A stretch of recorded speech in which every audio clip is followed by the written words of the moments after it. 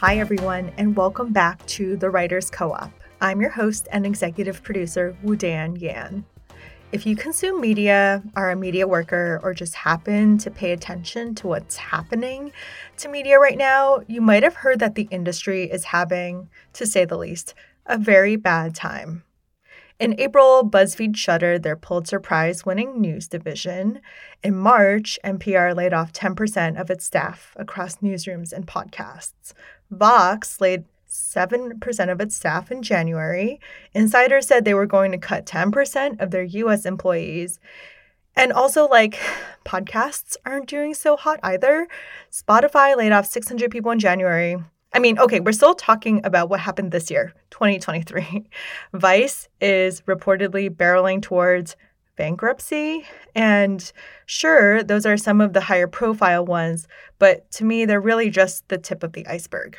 Some people who are affected by these cuts will try to move on to another full-time job.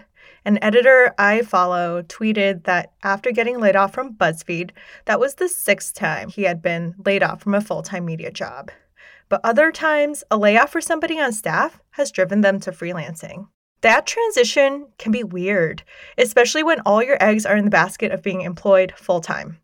Suddenly, you're responsible for things like paying your own health insurance and making sure you earn enough to cover vacation days.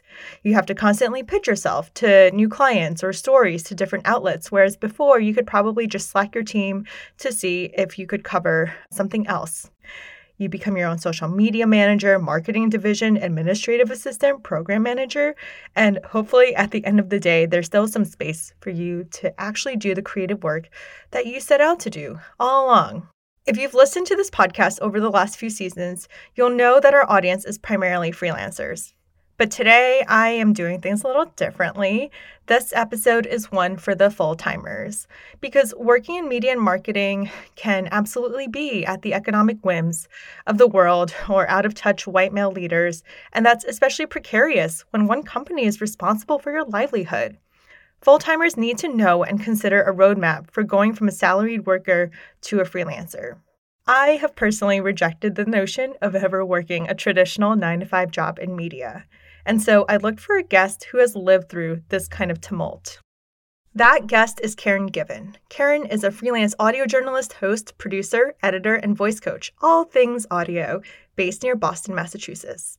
She's worked for more than 20 years on WBUR, Boston's NPR news station, and NPR's Only a Game. She thought she was an NPR lifer, but then in the first year of the pandemic, she was laid off. She's here to help us come up with a game plan for anyone on staff to consider before they're thrust into freelancing. We're going to talk about networking, understanding the freelance market, and so much more. These tips are so useful no matter what industry you work in. Karen, welcome to the Writers Co-op. Thank you so much for coming on. Hi, Woo-Dan. Thanks for having me.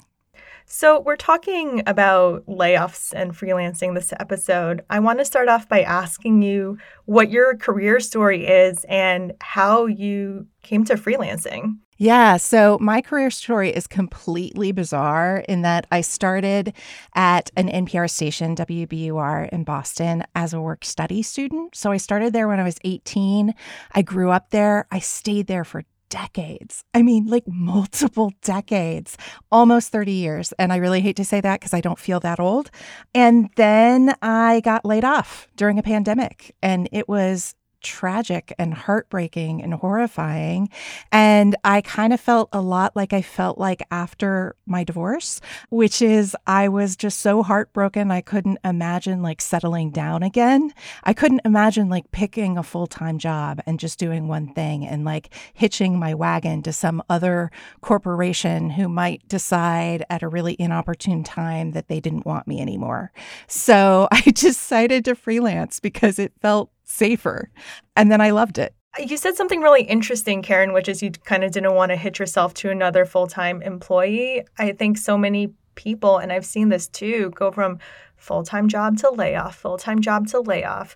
But I think it's liberating to be like, there is one other possibility and it's freelancing, and I'd like to explore that. Yeah, absolutely. And I had seen, I mean, look, we've been in this industry. We see it all the time. Like we see people we know who are incredibly talented and brilliant and wonderful, and we see them get laid off and then picked up somewhere else and laid off and picked up somewhere else and laid off. And I was just like, no, I don't want to do that. I want to have some agency over my life. I want to have some choice. And I want to live in a world where if one client goes away, I have others. And it was kind of a surprise when you got the news from NPR, is that right? Yeah, it was. I mean, so the show that I was sort of hosting, I say sort of because they never actually hired me as the host, but I was hosting it for 2 years and executive producing it. And they had been talking for a long time about the possibility that it would be canceled. So that wasn't a big surprise. But they had like specifically pulled me aside and said, Karen, you will always have a place here. If the show goes away, here's what your new job is going to be. They had a title picked out for me and everything. And it just, with the pandemic, it just couldn't happen. And it felt really personal, even though I know it wasn't. So you get laid off, Karen. How long did it take for you to kind of build up to a full-time, to you, freelance work schedule? Yeah. So again, my situation was probably a little different than most people because I got told I was being laid off, and then I still had to work for 3 months. I had to shut the show down. And then I didn't really start looking for work right away. There was this time period where I was going to try to bring the show back as a podcast. And so I went back to school for a few months and did a certificate program in entrepreneurial journalism. So I got laid off late June. The show ended at the end of September. I started looking for work around January. That's when I decided, like, nope, I'm going to be a freelancer. I'm going to put my boat in this freelance pool. And then I had all these conversations with all these people. Nothing was happening. I was like, I am going to, be poor and not have any money. I had no jobs. And then it was like a 2-week stretch in March. At the beginning of those 2 weeks, I had no jobs. At the end of those 2 weeks, I was full up for the rest of the year. Wow. Welcome to freelance life. Such whiplash. Welcome indeed. What was that transition like emotionally? The hard part of that transition was definitely getting laid off and sort of all the emotions around that. But also like this idea that it's not all set, right? Like when you are a full-time employee, you think you know what you're going to get paid for the rest of forever long you stay at that place, right? And you're not sort of constantly thinking about what job is next, what job comes after this job. And emotionally, that's really hard for me. I'm still not entirely used to enjoying the downtime, because there is still downtime. Projects are super intense. And while they're going on, I really don't have the time or bandwidth or really need to look for something else. But then they end and I'm like, oh my God, now it's going to take a couple of months to fill my schedule again. And I'm not really great at enjoying those months. So emotionally, I'm still struggling with that. Yeah, that always be marketing mindset still, I don't know, it leaves a sour taste in my mouth, even though I know and I have experience that it is the thing to do for continual work. And you're right, it's just so exhausting. Right. Especially if you're me, and I tend to think that I can do more than I can comfortably do. So I probably take on more than I should at once. So like there's just literally like no time. And in your transition to freelancing, what kinds of things did you do to prepare yourself financially for that since you had a few months? Yeah. So like, again, my situation was really unique in that I had been at BUR for so incredibly long that there was a very generous sort of severance package. So I stopped working at the end of September. I kept getting paid until May. Oh, wow. Yeah. This is what happens when you're at a place for like 30 years and you get a week of severance for every year you were there, plus an extra 10 weeks for good measure, right? Like it takes you for a long ways. I didn't actually get 30 weeks worth of severance, but I got a lot. So So yeah, like that was huge. And I also got paid out for all my vacation time. Mm. So I was able to kind of immediately put aside a really good chunk of money to be my safety net. And I was very, very lucky that I was able to do that. But I also just kind of stopped spending money on things I didn't actually need for a little while until I was really sure that jobs were coming in and that it was going to work, you know? Makes sense. And I think, too, this is why unions are so important right now, Yeah. is to make sure that workers get fair severance, or there's a severance contract or clause or so on and so forth. Yeah. As somebody who's never been full-time, I don't know the specifics, but I think this is a big conversation starting point among people getting involved in newsroom unions. Yeah. Fun fact, the reason that we all got the severance we got at that time was because WBUR was negotiating with a brand new union at that time. The shop had just gone union. And so they knew they were having to lay people off, and the union negotiated for better severance for everyone, including me, who as management, I wasn't actually in the union. Oh. And it was amazing. Incredible. Wow. So I kind of want to spend the rest of the episode talking about what we can do when we're in that limbo period, maybe. I was talking to a colleague who is getting laid off at Vice, and they also have a runway of a few months. And it's really hard to be in that position and know exactly what to do. So I wonder, Karen, in retrospect, what were the top 3 things you wish you did while you were still on staff to prepare you for freelancing? Oh, so while I was still working. Yeah. So I wish that I had, first of all, been more on top of what my actual job title was and making sure that it reflected the work I did. After I got laid off, I had to go back to my boss and say, I've been hosting this show for 2 years and you never named me host. Is it all right if I put interim host on my resume? Mm-hmm. Right? Because that opened up all these other jobs that I wouldn't be able to do if I hadn't been a host before. So I just had never in all my time, because I thought I was going to be there for the rest of my life, I had never worried about what my job title was or whether it really reflected what I was doing. I wish I had paid more attention to my personal brand instead of the brand of my show. I was always tweeting, writing social media posts for the show. And then after I was exhausted and had no more words in my brain, I might tweet out something of my own. Mm-hmm. But I wasn't really sort of paying attention to, sort of building my own personal brand and my own personal place in the world. And I wish I had done a better job of sort of keeping my network active and keeping in touch with people that I had worked with who were no longer at the place where I was working, because as it turns out, they all went really amazing places.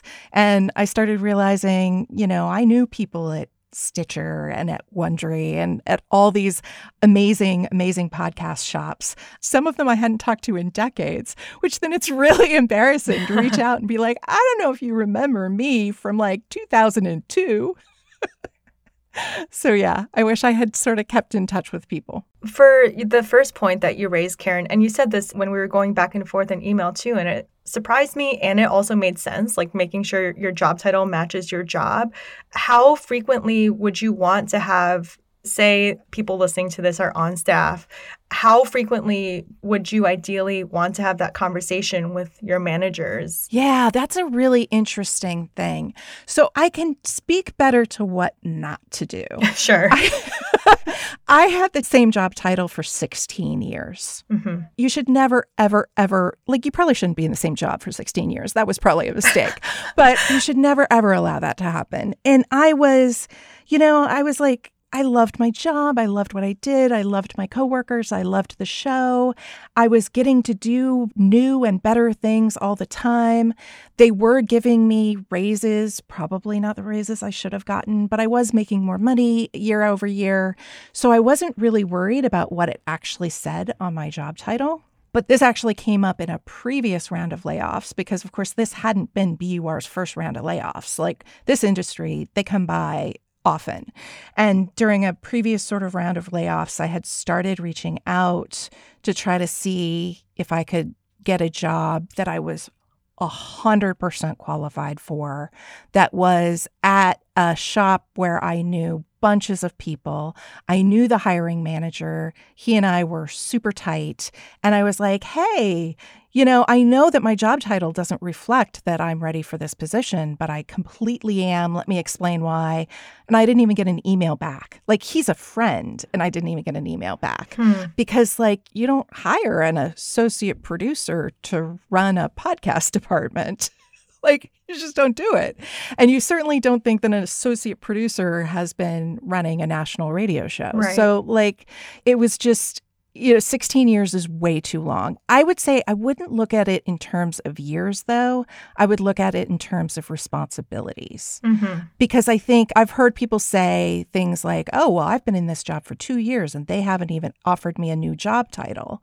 And I'm like, well, what are you doing that wasn't part of your job before, that is a significant departure from your job before? Like, for example, I started out as a producer and then I was a reporter. Well, reporting's a pretty different job than producing. And then I was a host. Host is a very different job than reporting. So yeah, I think when you have a big shift like that and you're doing something that is different than what's on your job title in a significant way, that's when you should go. That makes sense. And now because you've refined your job title kind of after the fact, how has that impacted the freelance work that you are now getting hired to do? Oh, yeah, it's huge, right? I mean, if I wasn't able to say that I hosted that show, then I wouldn't, I don't know, 40 minutes from now be hosting another show, right? Like, I get offered things because of what I've done. And in that case, truly in that case, hosting a show, I can point to however many episodes I was in the host chair for, and I can say I hosted it. But most people, the things that we do aren't quite that public, right? So if it was something other than hosting, if it was executive producing the show and that wasn't a part of my job title, it would be pretty much impossible for me to get an executive producer job, right? Because nobody knows who's really running the ship from the outside unless you have the job title. Whereas host, I can send links to, 75 shows that I hosted and say, here, look at me host, Yeah, and in podcasting, there are like dozens of behind-the-scenes jobs. Right. Most of the jobs. Vast majority of the jobs are behind the scenes. Exactly. I want to talk about and pivot a bit to talking about building your personal brand. And what advice do you have to do this in a way that doesn't like rub against your employer's guidelines or contracts or anything else? Yeah. I think a lot of people try to build their personal brand with, here, let me say super smart things about this topic, right? And that can run up against guidelines because often your super smart things are going to fall into this sort of editorial space, and that can get a little bit tricky.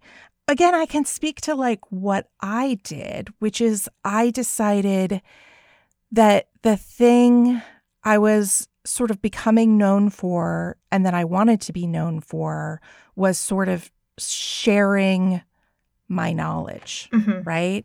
So instead of starting to, tweet about industry trends, or I could have started to tweet about sports. Believe it or not, the show I worked on for all those many years was about sports, and I could tell you what I thought about various sports things, which the truth is not very much, so they wouldn't be very interesting tweets.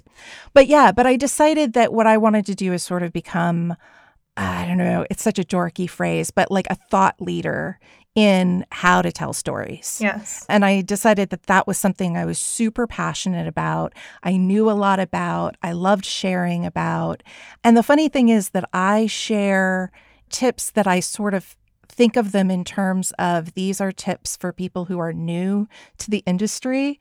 But as it turns out, most of the people who hire me are not new to the industry at all, and they read my tips, and that's why they hire me. So it's like this amazing thing that by putting out information that I see as being information for people who are new to podcasting or to storytelling, I'm able to sort of prove that I'm a good storyteller who you might want to hire to do your project. Yes, you've established yourself as an expert, and if those things come up on top of somebody's social media feed, you are suddenly top of mind. Yes, exactly. And it reminds people that I am a freelancer. I'm not taken. You can approach me. Definitely. And two, I want to add that I've heard about people on staff.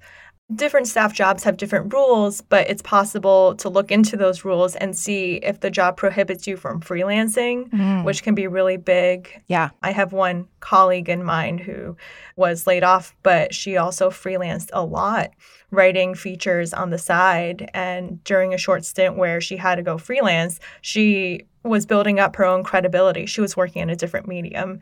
So yeah, that definitely helps. It doesn't quite apply if for some reason the employer has prohibited you from freelancing. Yeah, that's hard. But in my world, in public radio and podcasting, most employers don't, and they actually see it as a benefit, especially if you're a reporter.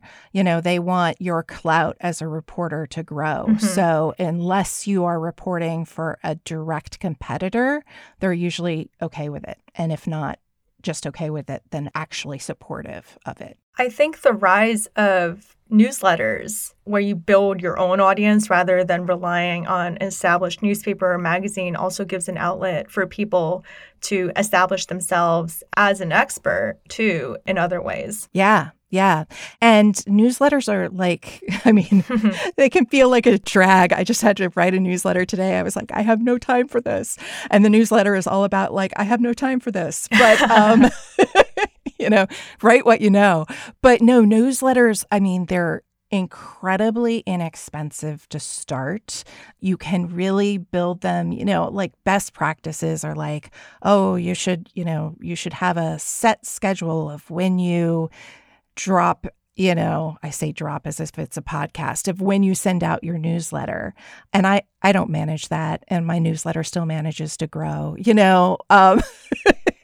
So they are definitely a thing where you're going to get more out of it if you put more into it, but they'll meet you where you are. Whatever time you have, whatever you have to share is worth sharing. I would very honestly click on your newsletter that says, I have no time for this, because that feels extremely relatable. Maybe I need to change the title of that Change one. the vibe. Newsletters are also a way for you to keep in touch with people who might be following you, who might be in your, I don't love the word network, but people you already have relationships with. Maybe they already want to hear what you're thinking. Yeah. Yeah. No, they definitely are. They're a way to sort of break the ice sometimes, Oh, sorry, we haven't had a chance to talk recently, but I saw this on your newsletter. It made me laugh, I just find having a newsletter is an absolute net positive for me. So with regards to keeping in touch with people in the industry, maybe, you talked about the what not to do, which is reach back out to people who you haven't talked to in 10 years. But how would you want to ideally approach that? What kind of frequency do you envision? Yeah, I think that something as simple as paying attention to LinkedIn, and when people post things that are interesting and smart, or, post that they have a new job, say congratulations. I don't think it has to be let's go out to coffee all the time, right? Nobody has time for that, right? So I think something as simple as, paying attention on LinkedIn or Facebook or Twitter or Instagram or wherever you're connected to people that in your industry, and just interacting with them. I think it can be as easy as that. And yeah, I also think that my goal when I'm not looking for something is to be helpful, right? So when I don't need something from you, I'm going to reach out and see if you need something from me. Yeah, I wish more people did that. It's not that hard. Yeah, I have worked with so many coaching clients who think that maintaining connectivity with their network is so unusual to them that it has to be a to-do item on their planner, or it has to be like a 30-minute time block on their calendar, because they understand that keeping in touch with folks is really important in gathering new work or just getting the word out about whatever you're working on. Yeah, yeah.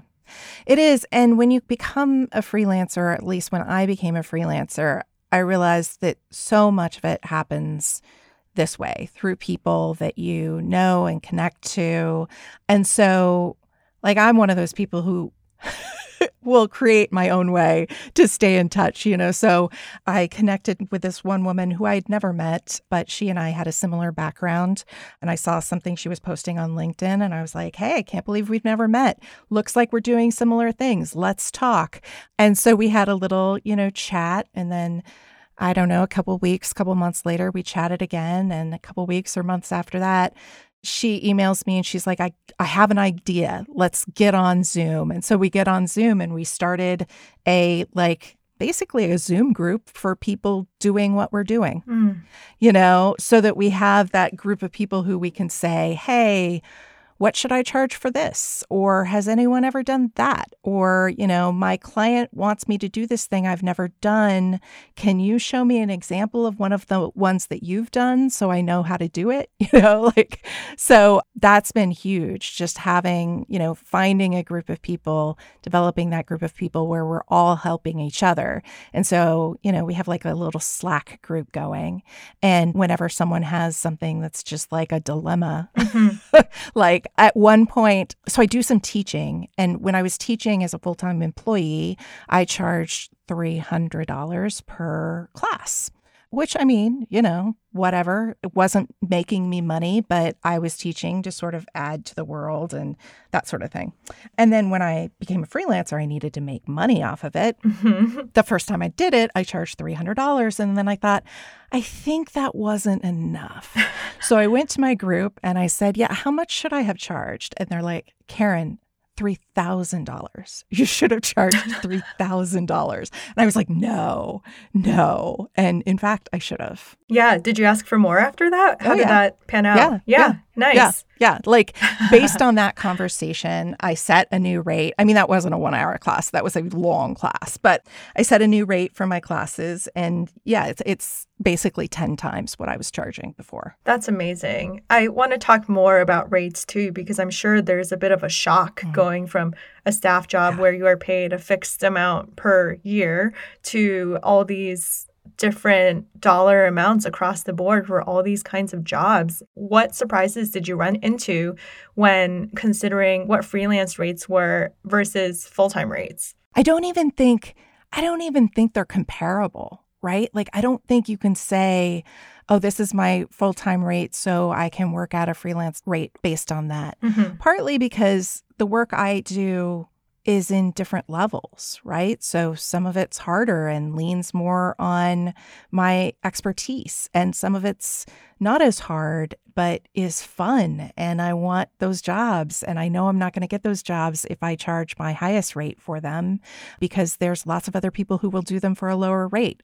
So yeah, I don't have one rate. I have lots and lots of rates based on lots of different things. And it was a huge shock because I had hired freelancers at NPR, and what we were paying is nowhere near what it actually costs to do this work. I had no idea how poorly we were paying.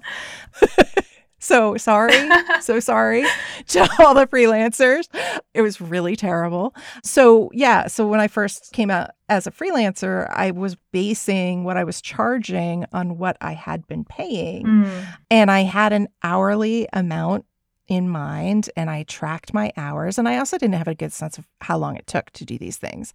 And I tracked my hours, and I was like, oh, yeah, I want to be making $100 an hour, and I just made $30 an hour for this massive project. Right. Like that's not good.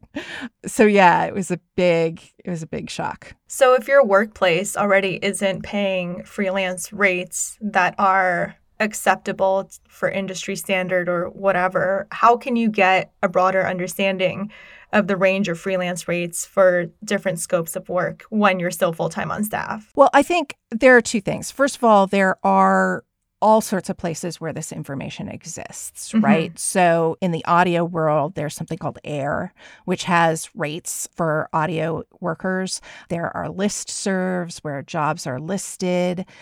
But I think the other part of that, it's not just noting what people are paying for different jobs. It's also understanding how long it takes you to do those jobs.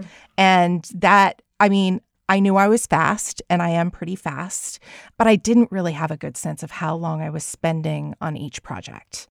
And so I kind of wish that I had spent, just check in every once in a while and be like, okay, well, this story that I'm doing, I'm going to track my hours on this story so that I know how long it takes me to do a story.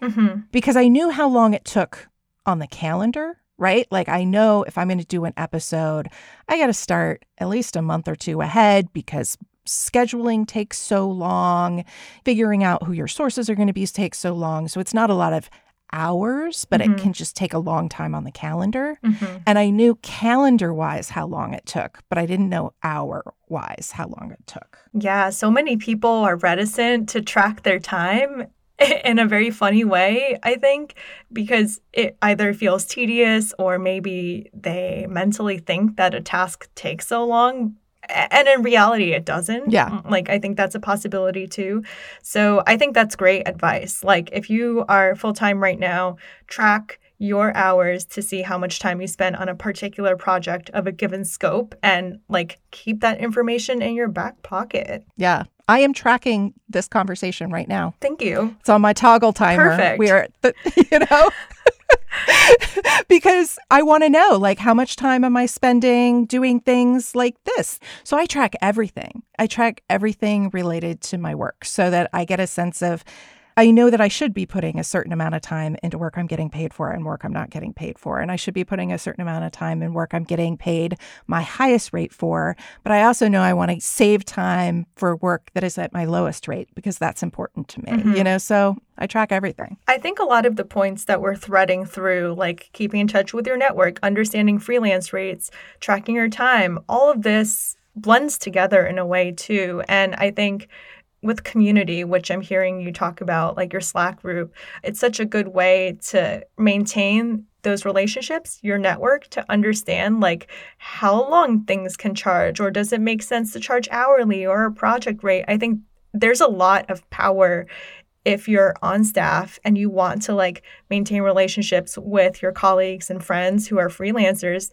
And then it's a lot easier to casually ask, oh, like, what are you making on that project? And, I find it's so scary to ask that question, but I get asked it all the time and I don't feel weird at all answering it, right? Like it's one of those questions that feels very, very, very scary to ask.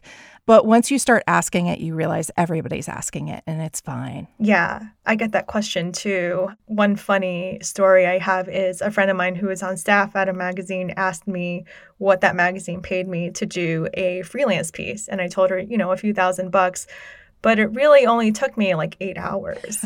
And she was shocked. But I also think her reaction was like, good for you. Right. Like, our magazine paid you something within our budget and you have the expertise and know-how to make that really efficient so you can use other time that exists to do other things. Yeah, exactly. Karen, my last question for you relates to how you would compare your life as a freelancer now to what it was like to be on staff. I mean, you mentioned job stability early on. Do you feel like you have more stability or control over things right now? Yeah. So it's definitely not more stability, right? Mm-hmm. Like stability of knowing month after month what you're going to get paid, how that's going to work out. But so much more control, like so much more control. Mm-hmm. Like I get to choose now. I get to choose if I want to be super busy. I get to choose if I want to take January off and work from my parents' house in the desert. Like I get to choose if I want to go to lunch with my husband and then work late to make up for it. Right? Like it's just such a different mindset and I love it. Yeah, it's definitely a different world, but I too would agree that there's a better way to integrate work with life in the ways that you talked about. Yeah. Like if I choose to go on vacation and be on vacation, that's a choice I'm making. If I choose to go on vacation and work a little and make some money, that's a choice I'm making, right? And these are all choices that I get to decide for myself. Whereas before it was, some other entity deciding for me and me not having any control over that decision. And you don't have to ask for permission now. No. I joke around a lot. I'm like, my boss, she's so mean. She wants me to work all the time. But I'm my boss and I'm not mean at all. I think that's the perfect note to end on. Thank you so much, Karen, for taking the time to talk to us about going from full-time to freelance. Thank you. It was fun. Thank you so much to Karen for coming on the show. You can follow her on Twitter @KLGiven or learn more about her work at karengiven.com. Because the state of the world right now, the worksheet I've prepared for this episode will be available for free.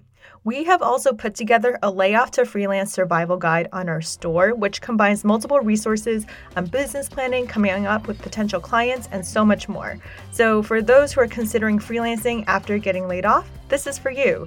And if you're a Patreon member, you can use your 30% off code to get that on sale. I will talk to you all next time. Thanks so much for listening to The Writers Co-op. If you've enjoyed our episodes, please rate, review, and subscribe on the listening platform of your choice. These reviews help more listeners discover us. You can join us on Patreon at an all-access member level at patreon.com/TWCpod. This gets you access to discount codes for events, for other objects online, and our safe and inclusive online Slack community. The show is hosted by me, Woo Dan Yan. Our producer is Margaret Osborne, and our editor is Susan Ballett.